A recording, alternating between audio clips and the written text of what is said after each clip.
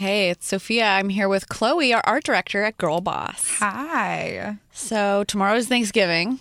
It's insane. I'm going to give you a gift. I'm going to send you a turkey via ShipStation, my favorite platform for shipping anything and everything online. Wow. Is it raw? Are you going to cook it? I'll cook it. Oh, so I mean, nice. it's going to travel so fast that it's going to heat up on its way.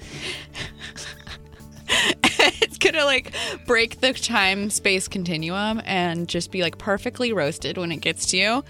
I mean, it's holiday season, and for online sellers, this is the most important time of the year. Right. And I'm so stoked to be in the business we're in because we don't have to ship anything. Yeah, it's so much better. But being an online seller has never been easier, and that's thanks to brands like ShipStation. I love ShipStation because getting your orders to your customers before the holiday cutoff deadlines can be so tough, and customers can be very angry if things don't come on time.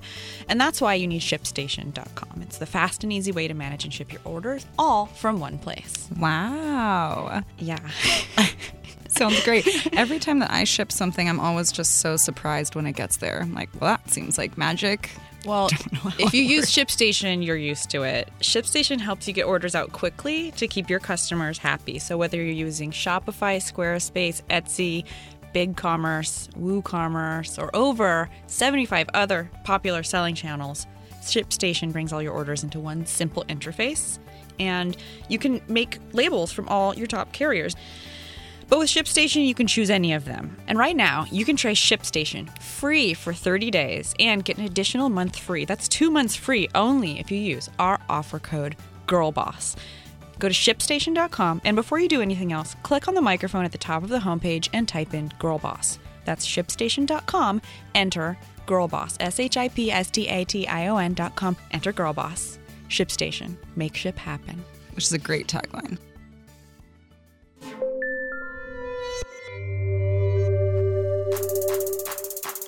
Success. It's such a complicated idea, and yet for so long we've all collectively subscribed to a single definition of the word, which was likely given to us by a white-haired dude somewhere in a boardroom in the 1960s. And there's nothing wrong with that definition, with the notion of climbing a corporate ladder with a singular focus. But it's time to make space for a few other definitions, for side hustles and well-being and failing forward, and for the idea that success is a wild ride, not the destination at the end of it. Join me for a journey into the lives of women who are redefining success and paving the way for others with grit and grace. I'm Sophia Amoruso, the founder and CEO of Girl Boss Media, and this is Girl Boss Radio.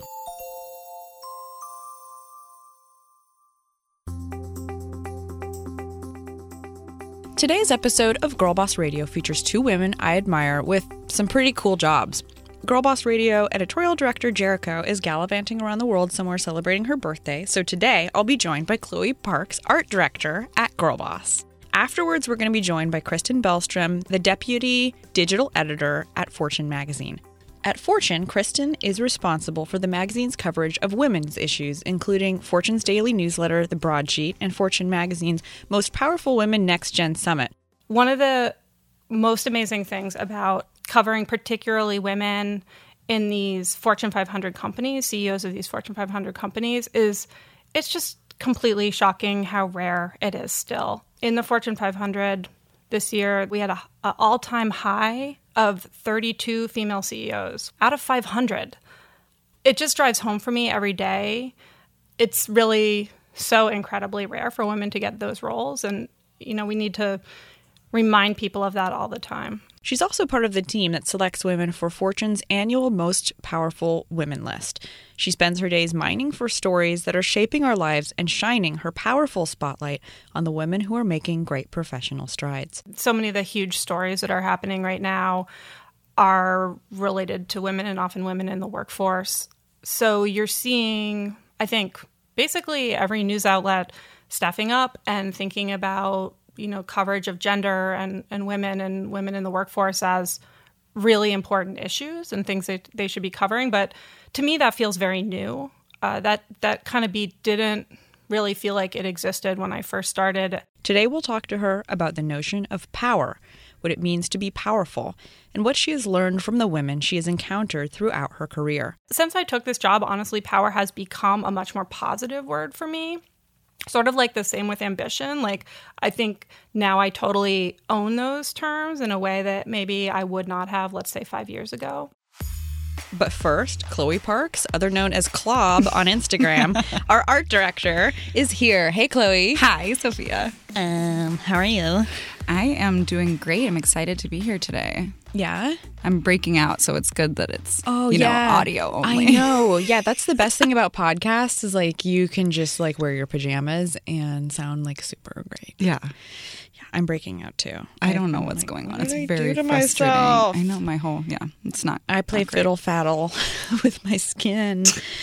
Chloe, what are you excited about right now as the art director at Girl Boss? Okay, well, we just had an amazing meeting with our web development design team. Our new website is fully underway. The progress is just amazing. It's about to be the coolest, most beautiful, easy to use, fabulous website.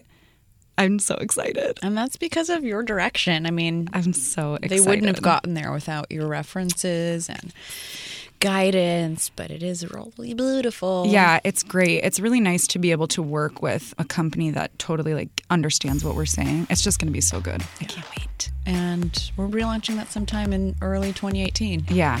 Yeah, so look forward to that. How great was the Girl Boss rally? It was so fun. I'm just still on a high. Yeah, it was bonkers. It couldn't have been better. And one of our partners was Pinterest, who has just been such a lovely, lovely partner to us at Girl Boss, making it possible to, employ people like Chloe and rebuild websites and have a podcast and buy pizza for the team once in a while. And if you guys don't know, this has been going for a little while, and it's going to keep going for a little while. Every week we encourage our listeners and ourselves to try new things. What used to be known as Hump Day has now been christened with the hashtag #WhatIfWednesday. And Wednesdays are now a day for making small life changes that'll lead to big results. When you use the hashtag and participate each week, you're doing yourself more of a solid than you even realize. You're giving yourself the chance to win a signed copy of the new, amazing, fun, interactive Girl Boss Workbook, be featured on girlboss.com and on our social media, and you could even win a ticket to the next Girl Boss Rally in March in 2018, which is huge because it's guaranteed to be just It's going to be, best they thing just ever. keep getting better. Exactly. Yeah. So here's how to play. We ask that you try a new thing and get out there, actually try it, document it, and we're going to do it too. So you can follow my social, Clob, CHLOB. I'm Sophia Russo. We're doing it on the Girl Boss social. And this time it's about productivity. So how are you going to boost your energy today? Well, you could start in your lunch break. We're going to ask you to invest in yourself and make your desk lunch more delicious. So you can take a look at our What If Wednesday board to see some quick cooking hacks that you can incorporate into your work week by using hashtag #WhatIfWednesday, hashtag GirlBossRadio, and hashtag MyPinterest on Instagram. Share those pictures of your desk drawer spices, microwave hacks, and mason jar snacks. So whatever Instagrammable thing you have, whether it's Daily Harvest or a Kind Bar or, I don't know, just a really beautiful cup of pho, take a picture of it, use the hashtag #WhatIfWednesday, hashtag GirlBossRadio, hashtag MyPinterest, and you can win one of these amazing prizes.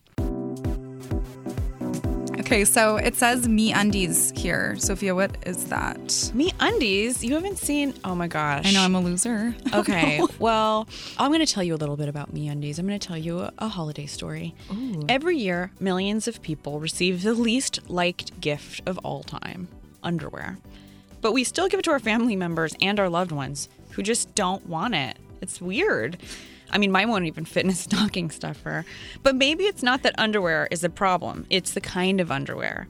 Underwear can be cool. Underwear can be fun. Underwear can be comfortable. Underwear can be a beautiful gift. So let me tell you about MeUndies, the only underwear that makes an amazing gift. It's a goddamn holiday miracle. This year, don't give underwear, give MeUndies. So, Chloe, if you want to try MeUndies, if you want to put the softest underwear ever on your bottom, I want to. on your bottom, This holiday season, you can get 20% off of the softest underwear and socks you'll ever wear with free shipping and a 100% satisfaction guarantee. So put your fanny in the panty, and if it doesn't work, they will give you your money back. MeUndies.com/girlboss is where you can get 20% off. That's MEUNDIES.com/girlboss.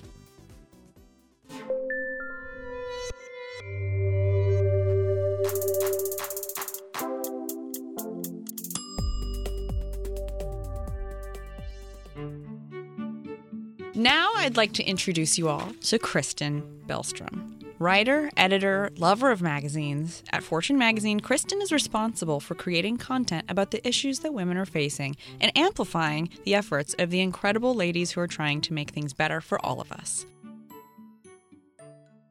So you were born and raised on the East Coast, is that right? Yeah, I grew up in Vermont, actually, in a little town called Townsend. Oh, cool. I've been to Vermont. I really like this town called Vergennes. Have you been there? I don't think I have. I mean, the funny thing about Vermont is even though it's a tiny place, there are just like hundreds and hundreds and hundreds of itty-bitty towns. So sometimes you have never been to them, even though they're pretty close to you.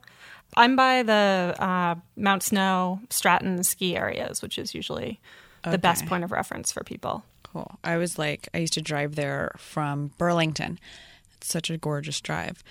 So tell me about your childhood. What was growing up in a tiny town in Vermont like? What did your parents do? What did you dream of being? My mom was a librarian. So I read many, many books, but I now have horrible library hygiene. Like when your mom's a librarian, you don't have to check the books out. You just take them and read them and keep them as long as you want. And my dad is a carpenter. He used to build houses, and then he started making beautiful furniture, which now I can't get him to make any more of for me, unfortunately. Mm-hmm. And you went to college at Duke, right? I did, yeah. I was really ready to get out of small town New England, which actually takes a lot of great schools kind of out of the running. And my older cousin, who's a doctor, was doing a residency in North Carolina when I was maybe in 10th grade or something. And I went down and stayed with her, and we toured some campuses. And it was maybe not the most scientific way to pick a school, but we went to the Duke Gardens, and they're just so beautiful. And the campus is like absolutely like what you imagine a college campus to be. And that was it for me. I was also like, oh, no winter, no snow. I'm in. That's amazing. Wait, so do you have a green thumb, or you just like plants? No, I just like being around them. I like other people to care for them. I have maybe 4 or 5 plants that are still alive in our apartment right now. I tend to kill several each year. But they're nice to have around. And you studied political science in undergrad. Well, I mean, kind of funny. I was really, I thought I was going to study journalism when I got to Duke, and this is how unprepared I was for college. I got there and realized there was no journalism program. Oh, wow. Kids, read the website before you sign up. So I ended up studying political science, which was really, I mean, it's great. It's really fascinating, and actually not in any way that I planned, but has been helpful in my life and in my job. Yeah, and you went into a master's of journalism at Columbia. Tell me about that. When I graduated, I just basically, I knew I liked media, but I actually went and worked at a law firm. I was bad at it, did not enjoy it. So then I had a bunch of various jobs. I worked at a TV station for a while, and I ended up doing some PR, and I was just horrible at it. I didn't like it. I didn't believe in a lot of the stories that I was pitching, but I really did love working with journalists, and I loved writing. So I kind of like got shepherded into that part of the business where I was, doing all the writing. And I just thought I'd be much happier if I were actually on the other side of this arrangement. So I decided to go to journalism school, and I went to Columbia thinking, I wanted to work in New York afterwards. I was very interested in working in magazines, but it was a weird experience. I mean, I think initially I wanted to work in women's magazines, but it's a pretty unusual thing to want to do in journalism school. Kind of everybody wants to be a foreign correspondent. And at least at the time, maybe it's changed, I felt like I sometimes had a hard time getting people to take those aspirations seriously. So did you go into women's magazines? You know what? I didn't. I looked at a bunch of those jobs, but I wanted to be a writer. I wanted to spend some time as a writer, and it's not super typical for women's magazines to have on-staff writers. You tend to go in as an editor, and they use a lot of freelance writers. So I really ended up just taking the first real writing job that I came across, which was at a magazine called Smart Money, which no longer exists, unfortunately. It was partially owned by Hearst and partially owned by Dow Jones. I had a great time there. I had very weird beats. They hired me to write this sort of quasi-celebrity product review column, which was really strange and a lot of fun.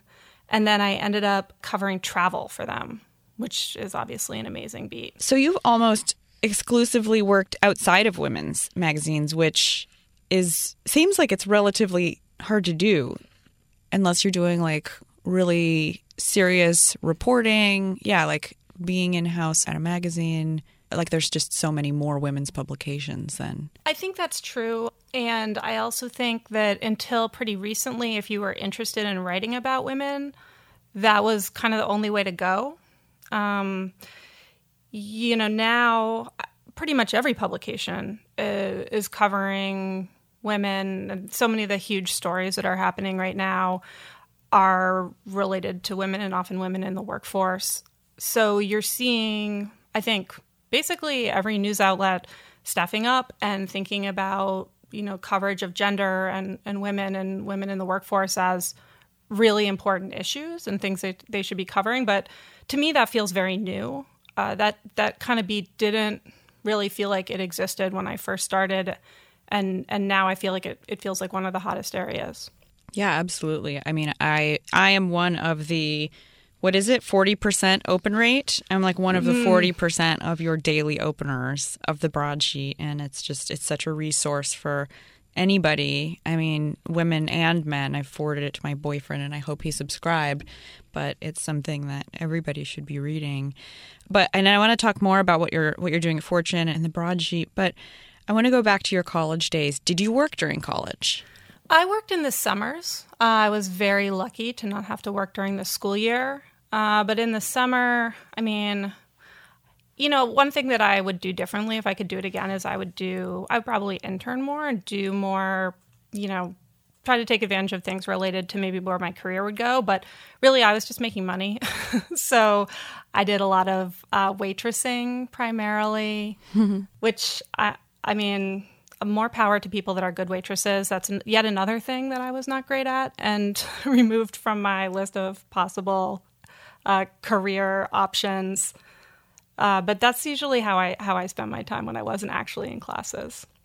And then your first job out of college, was that Smart Money? No, my first job out of college, I worked at a TV station in San Francisco. Oh, wow. Yeah, I was the weirdest job. It was crazy. It was actually really fun. I had this job where I was basically a production assistant on local commercials. So I worked for this producer that would, those really cheap, low budget commercials that you see on a local station. Yeah. So a lot of times, it would be my hand typing on the computer or the back of my head walking somewhere because we would have no budget to actually hire talent. Wow. Applying yourself. It was really fun doing things like location scouting and just learning all the aspects of what goes into that. And it got me sort of journalism adjacent because I didn't work in the newsroom, but I was close to it. And that was, yet another thing that made me think that maybe journalism was the right thing for me. Is there any position or experience that you can think back on that at the time didn't seem like it was teeing you up for where you are today, but you remember, for me it was, working at Barnes & Noble in high school and being told to point with an open hand this way and actually walking someone over to something rather than pointing and being the political science section's over there with a finger pointing, just small things like that I've, remembered through my career, and most of my career is like a retailer. Is there something you can think back on that was an early job that just didn't seem like it was adding up to where you are today, but that you take some lessons like that from? Yeah, I mean, I would say that one thing I really learned to do at the TV station was deal with like just a very large variety of people. When I was working as a production assistant, you'd be dealing with, the talent, whoever you had hired, the actors, and then sometimes we would get sort of like local celebrities to do things with us. Plus, I'd be dealing with sort of like the behind the scenes logistics of just getting all the paperwork for us to shoot someplace, plus the technical people. And, I think that's one of the things that I love about, being a reporter, honestly, is that you just end up working with and communicating with so many different kinds of people. Mm-hmm. And you have to just kind of be open to saying, hey, I actually don't know anything about how your particular job works or your particular industry works. Tell me about it. And I think that, that's probably something that I started to learn in that role. Mm-hmm. But it's a funny way that's a really interesting way to think about your early jobs. For me, it was a lot of really just figuring out what I was good at and what I wasn't good at. Mm-hmm. Because I feel like the biggest piece of career advice that no one ever gave me that I wish they had is figure out what you're good at and just lean into that. Mm-hmm. Working is so hard and building a career is so difficult that it just adds to it if you are fighting against your strengths. Yeah, I agree. And it's easy to resent the things that you have to do that aren't your strengths, which, I think some of us who, as much as we can focus on our strengths and our roles, we find ourselves doing things that feel inessential or outside of our talents. And I think that's challenging for everybody, but kind of is like the dues we pay kind of endlessly in some way. And I think when you're early on in your career, it's easy to think that you just get to do like the stuff that you're good at or the fun stuff. But I agree with you. And it's sometimes a hard thing to tap into, which is kind of why those early jobs, I think, are so important to help guide us to, what we're good at and what we're really, really not good at. Yeah. Because no one's good at everything. Well, and I think for certain types of people, and, this is a generalization, but we write about the research a lot and it backs it up. For women in particular, sometimes it can be easier to focus on what you're not good at mm-hmm. and harder to identify your strengths and not be afraid to point them out as things that you're really great at. Mm-hmm. So I think building your career on something that you does feel like a real talent for you, it gives you that confidence to stretch and try things that maybe you're not going to be good at right away and to learn to do new things. Yeah, I like to say it's like throwing yourself against the wall like spaghetti to see like what sticks. So tell me about your role at Fortune. How long have you been at Fortune magazine? Did you join as the deputy digital editor? How long have you been at Fortune? I'm coming up on 3 years. It went very quickly. It's kind of amazing. I didn't start in my exact role that I have now. My role is sort of, grown and spread over the time that I've been there.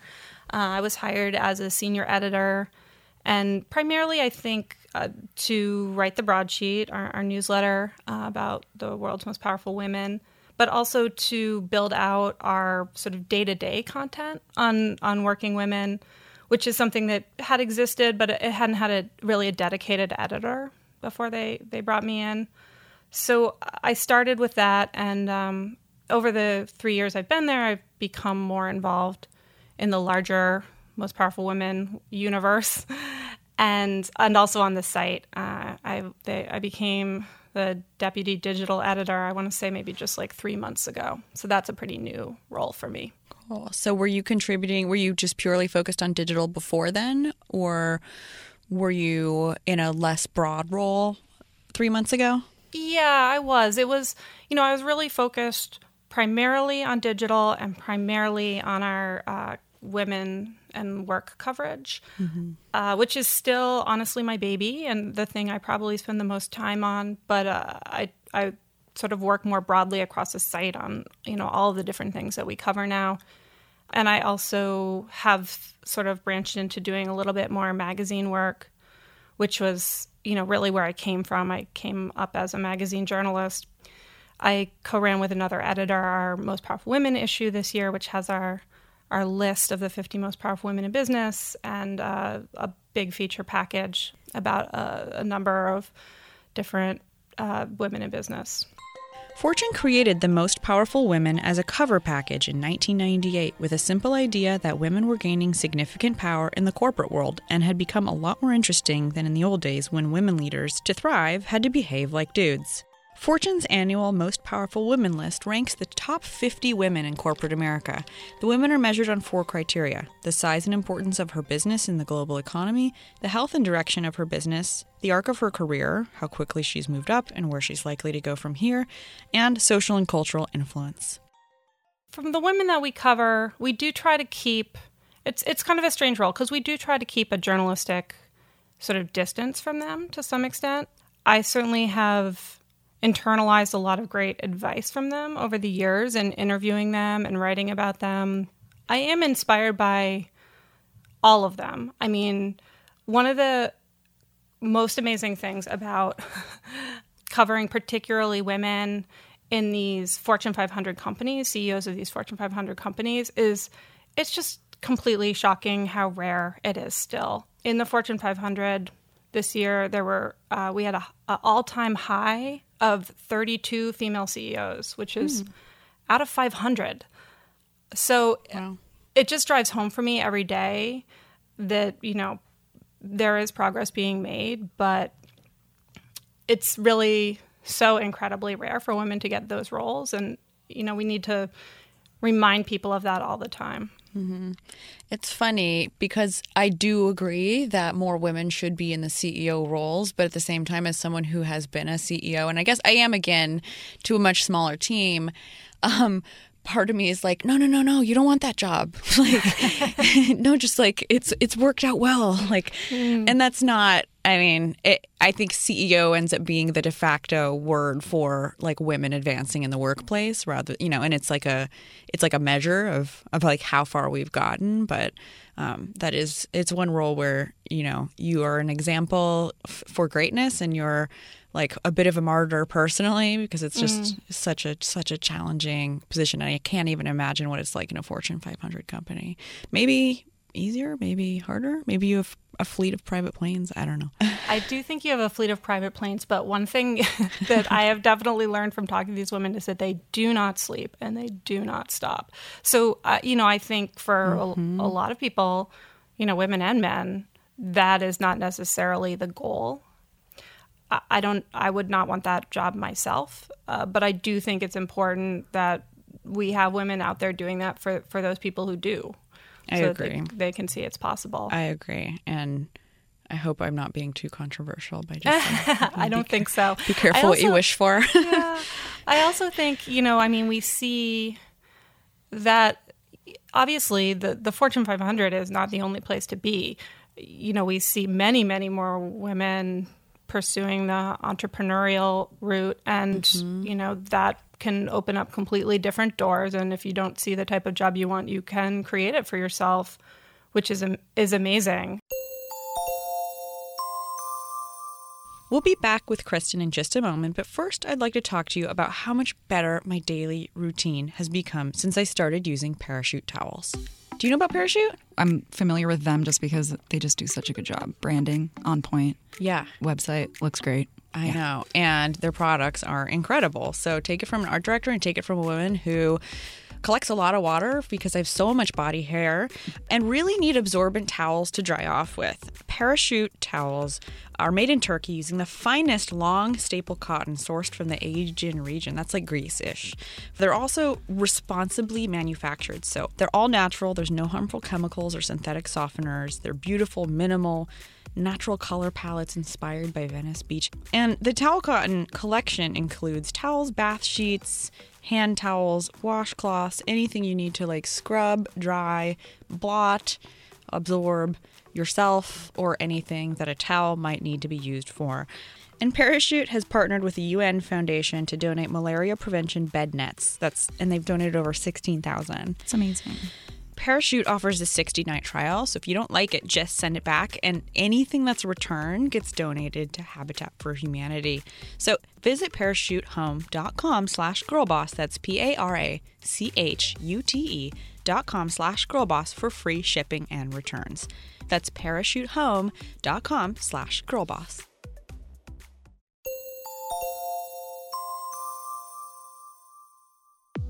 Now back to Deputy Digital Editor at Fortune Magazine and editor of the Broadsheet, Kristen Bellstrom.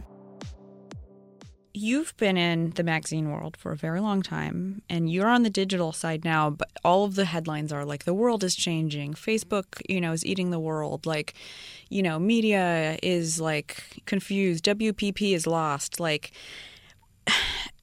what do you see happening, and where, just, hey, advice to someone who's new here.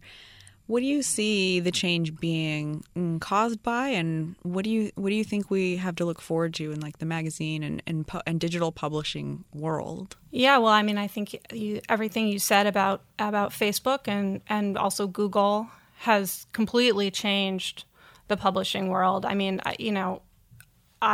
haven't been in it as long as many of the people that I work with, but even the amount of time that I have been, I've seen just an enormous change. I don't know. I think everyone is trying to figure it out. I think the one thing that I'm not worried about is that good journalism and great media is going to go away. I don't believe that will happen. And it is encouraging me to see so many different people trying new things, because I think that's really what you have to do. Working myself at a company that still, produces print magazines, we struggle with it all the time, but I still feel like the journalism that we're producing is great and something I'm really proud of. To me, the real key has just been rolling with change and not being afraid of change. Mm-hmm. That's something at all of our Fortune conferences. It's just like the drumbeat that goes through all of them. It's not just our industry. Every industry is being just completely, it's overused, but it's being disrupted right now. Mm-hmm. And no one can afford to assume that things will stay the way that they are in the future.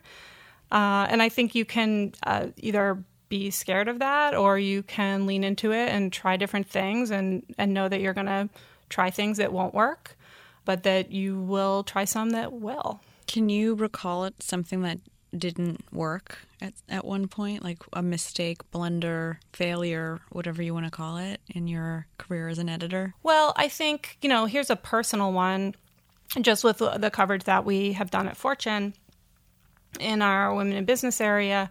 I think it's taken us a while to figure out, what is a story that our readers, what is a story for us?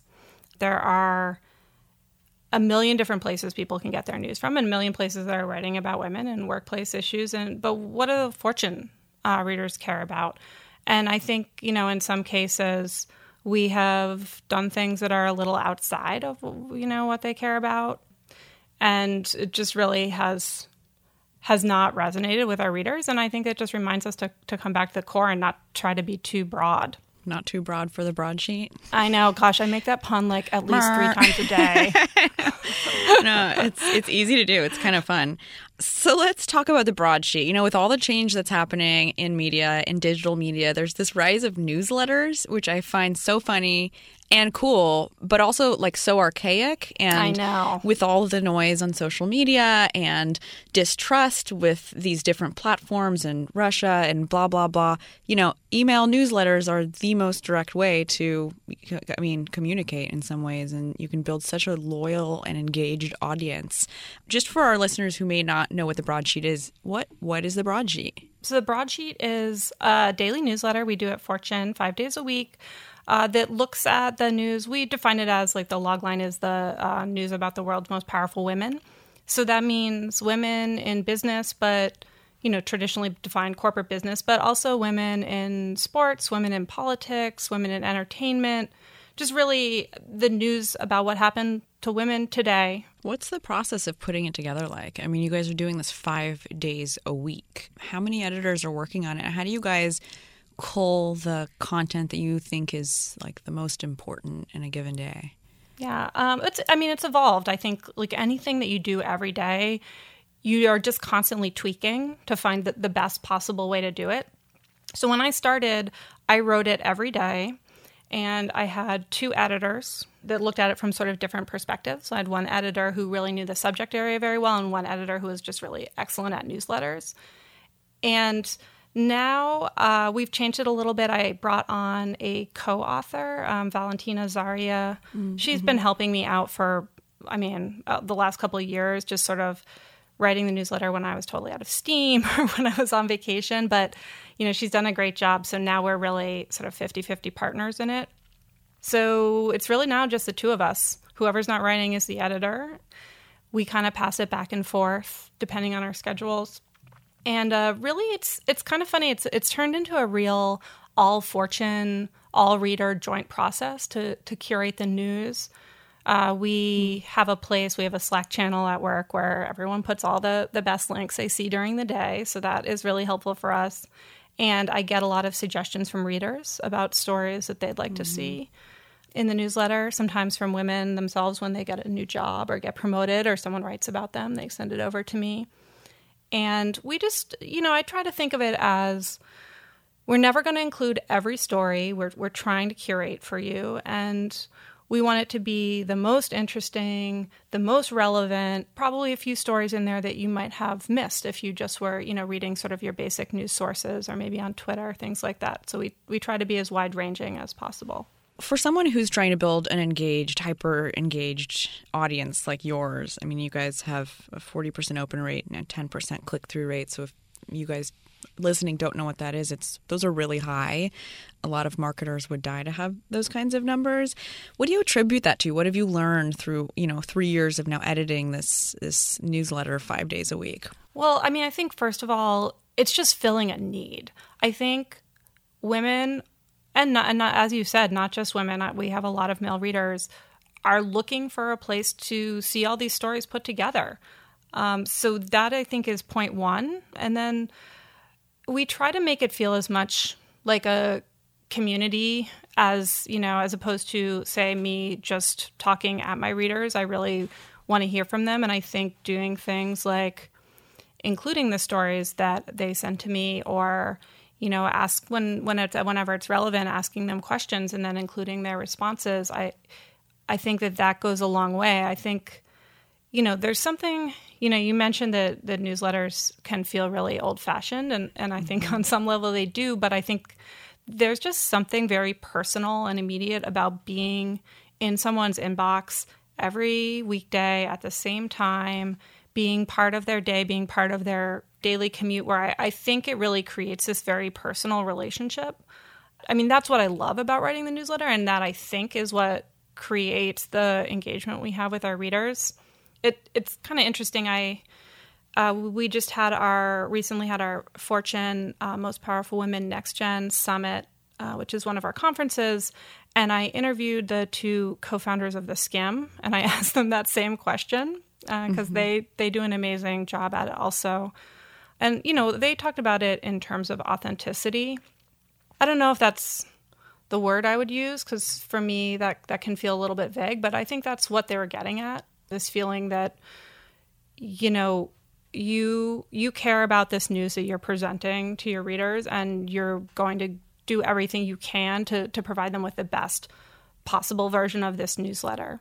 Kristen spends her day sifting through news that she deems worthy of bringing to the forefront for women readers. There must be so much to choose from. How does she select what she wants to amplify? Well, I think you cannot avoid sexual harassment as just an enormous topic. It's definitely something I struggle with to some extent, thinking about how to talk to my readers about it, because first of all, it's just overwhelming right now. There are just so many stories that even just keeping track of all the stories on that topic is pretty daunting.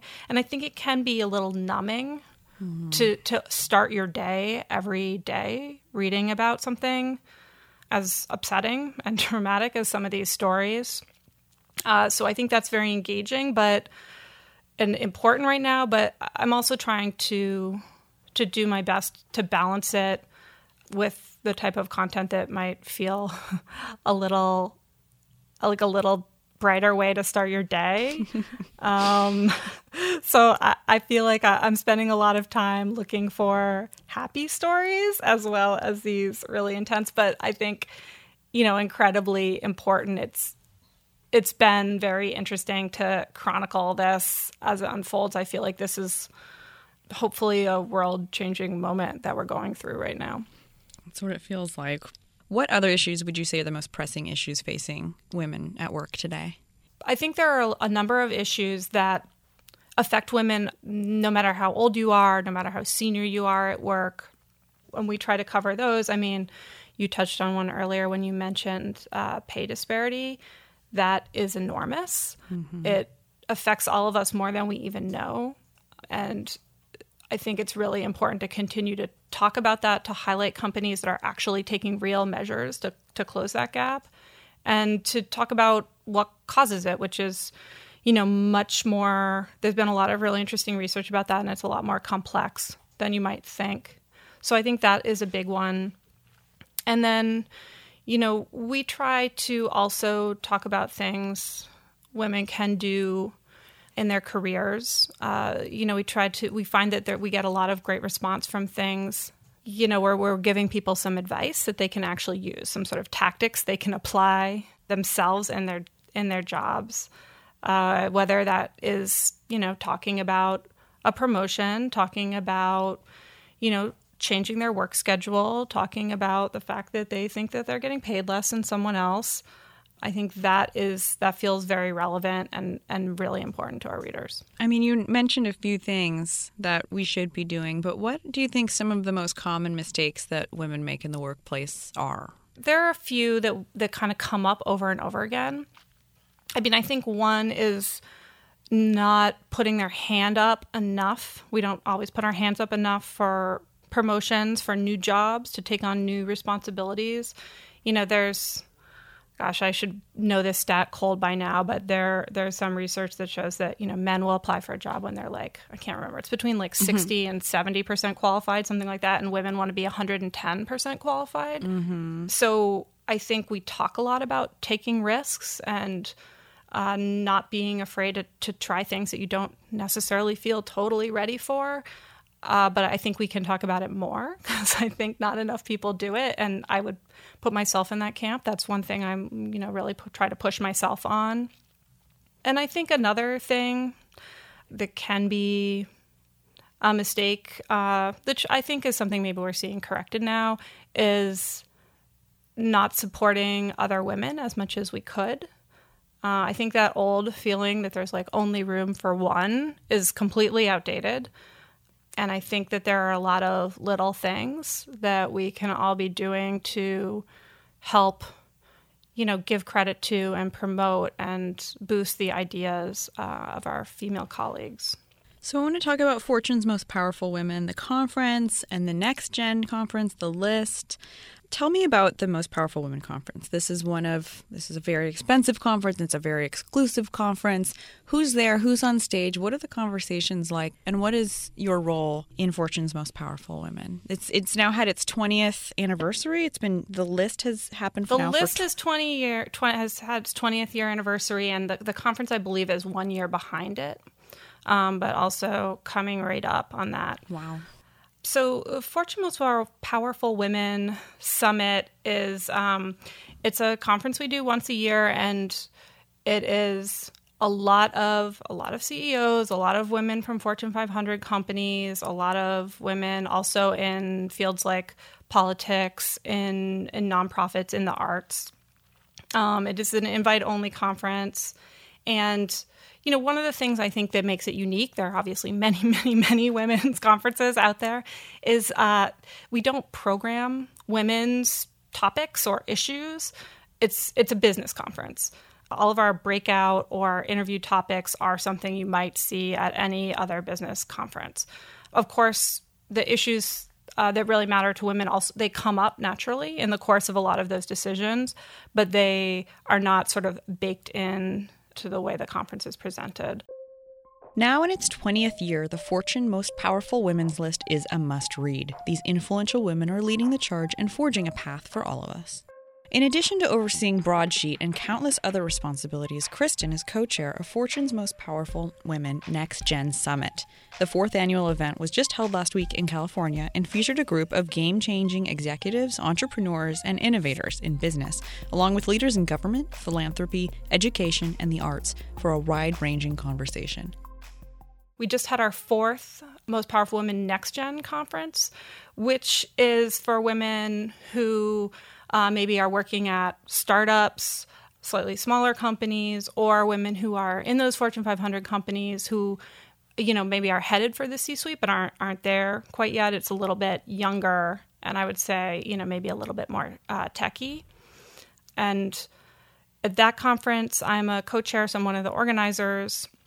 At the MPW Summit, the flagship conference, I am a little bit more of a backstage role. I run our editorial at those conferences. So I have slightly different roles in the two of them.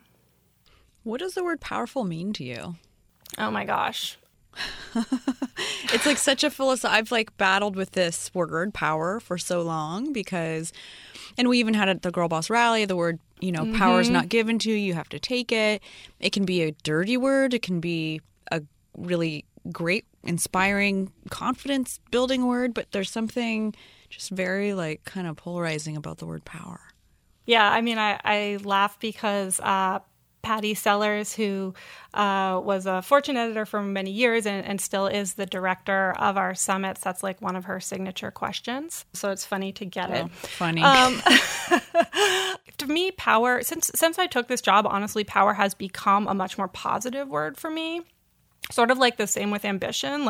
I think now I totally own those terms in a way that maybe I would not have, let's say, 5 years ago.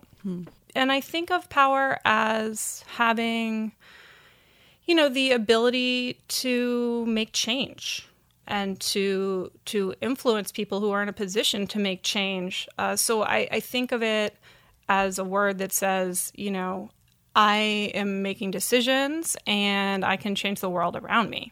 Cool. And so there's this word that we kick around a lot, which is success. And what we are doing at Girl Boss is, redefining success. We don't have the answers, but we're having a conversation with a, generation of women about what that means, what that can look like, and all the things that contribute to us feeling successful or unsuccessful, be it work and money or beyond that in our personal lives, relationships, mental health, and beyond. What would your definition of success be, Kristen? I mean, to me, I think success is so tied. This is probably unfair, but I feel like it's tied with contentment. I don't want to say happiness because that seems almost we all know we're not going to be constantly happy in life. That's just not how it works. Aww. But I think that's okay. That in a way that would be boring also. What makes life interesting is there are ups and downs to it, and there's struggle, but then the plus side of struggle is accomplishment. So I think for me, success is feeling like I have some power in my career. I have some control in my career, but that it's not the only thing in my life. And I think that is something that is really, it's a difficult balance to strike, probably for everyone, but it feels like particularly in New York media circles, it's a little bit difficult to have both of those things at one time. Before Kristen left, I asked her to tell me about her most recent Girl Boss moment. The Girl Boss moment that I feel like I had most recently then was, we were in Laguna Niguel for our Next Gen conference, which was incredibly fun, but also a lot of work. And when we wrapped, I was like, I should probably go back to New York and go back to work. And I absolutely did not. I took the rest of the week off. I stayed in Los Angeles. I went to the Getty. I bought a new dress. Nice. I had a delicious dinner. And it was by far the best decision I have made in months. That's great. You know how you're in a conference, you're at a hotel, you're just eating whatever. You're literally just putting food in your body so you can survive. Yeah. You might as well be on a cruise ship. Yeah. Yes.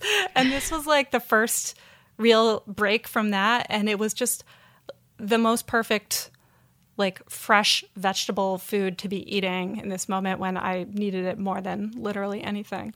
LA's good at that. Kristen, thank you so much for coming on Girl Boss Radio. So nice chatting with you. Thank you. You too.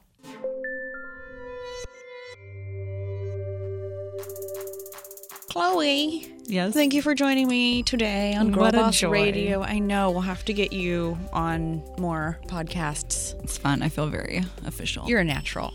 Thank you. Yeah. I believe the word is ham. You're a ham. So be sure to subscribe to Girl Boss Radio anywhere podcasts are found. Tell your friends, rate us in the Apple Store so we can get up there in the rankings above all the dudes' business podcasts. See you guys next week. Happy Thanksgiving.